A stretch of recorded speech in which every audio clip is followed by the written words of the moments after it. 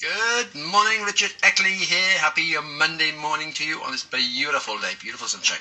We're on a Monday, actually on a Health Monday on your 4 keys to a healthier, happier you. This is also what's called Freedom Day, because in the UK we've just lifted a lot of restrictions because it's the date today.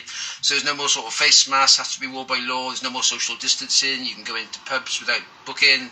There's all different things, also just like, so it's called Freedom Day here in the UK, so that's happy days. Things are coming through after all the craziness of COVID. And we've got beautiful weather as well, so the sun's shining, a scorching weekend, a beautiful day. But a lot of people sort of like been struggling with trying to sleep in this heat. It's so warm at night time, you're struggling to sleep. And I was going to do a little reading today on how to master your health from the book about how important actually sleep is, what it does to our body. And I'll do a little tip of how you can actually get a better night's sleep at night time in this warm weather. How we sleep. Most of us love our sleep, and bedtime is our favourite time of the day.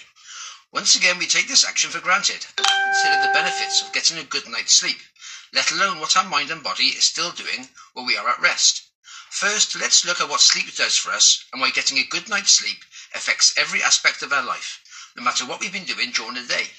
It's only at night time our bodies go to work, repairing and replenishing itself with two main cycles, the REM, or rapid eye movement cycle, which will work on the brain, while the non-REM, which goes to work restoring the rest of the body. We alternate between these two cycles while asleep, so our whole body is being worked on during the night. The non-REM stage, or the first cycle, means our brain is at rest with little activity, which means more of the blood supply can be diverted from our brains to other organs, muscles and bones. With this extra amount of blood, the vital oxygen and nutrients can be delivered to help healing and growth and to assist in new cell growth. Lack of sleep can cause a sharp decline in our body's ability to do this, which can lead to increased obesity, loss of muscle mass, and fewer exercise capabilities. If we have an illness, injury, or recovering from some type of surgery, our body will need more sleep to carry out this necessary healing, and we may have a longer time in that non-REM stage to carry out this process. Our bodies will naturally drop our blood pressure and make our breathing slower and deeper, as this extra blood supply is fed to the areas that need it most. We are an amazing regeneration machine, and most of us don't even know it. When we enter the REM stage of sleep, a whole new process has started, because our brain has such a huge amount of blood vessels, around 400 miles of them, which is why, although our brain is only 10% of our total body weight, it receives between 15 and 20% of the total blood supply. Some of these vessels are only 5 micrometers thick. When you compare them to a human hair, which is 17 micrometers thick, you can see just how fine these are, and that blood still has to flow through all of them. So we can see how the benefits of plenty of water drinking can help this process of blood flow. When we are in REM sleep, our limb muscles become temporarily paralyzed and our eyes jerk in various directions, hence the name rapid eye movement, or REM. The blood flow increases to the brain again, giving it more energy to do its nightly work. This consists of sorting out the information we have received that day through sight, smell, touch, taste and hearing. It sorts through this immense amount of information, deciding which to discard, which one backs up previous memories, which ones are new experiences, and which ones are more important and stored in a long-term memory. This can often lead to weird dreams, combining these experiences we've had during the day with past ones, and it's sorting them all out.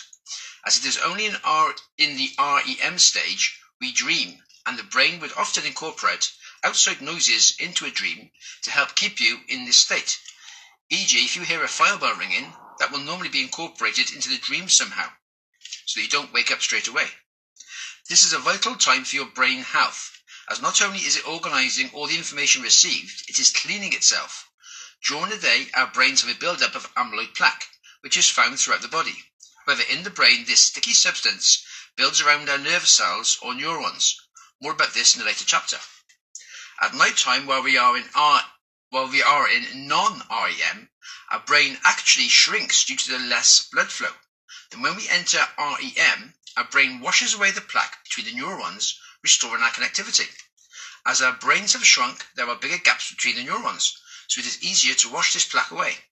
As the REM is the last stage of sleep cycle, lack of sleep means less time in this stage, so we cannot wash all the plaque away, and over long term this can lead to dementia and Alzheimer's disease due to losing our neuron connections through the build-up of this plaque, leading to memory loss and brain fog.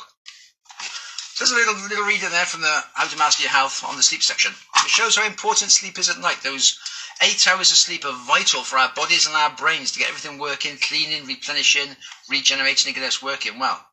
And I said, sometimes, especially in this hot weather, it's quite hard to get to sleep. It's just so warm. It's warm in the evenings. And quite often we get our fans on, but that fan is just circulating warm air around. So that sometimes helps a bit, but it's still warm.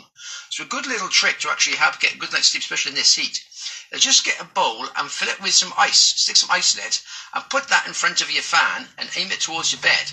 What happens then, the cold is above the ice, the fan pushes the cold air towards you, and warm air rises, the warm air will go around, and it'll make a circulation, and the cold air will keep coming up.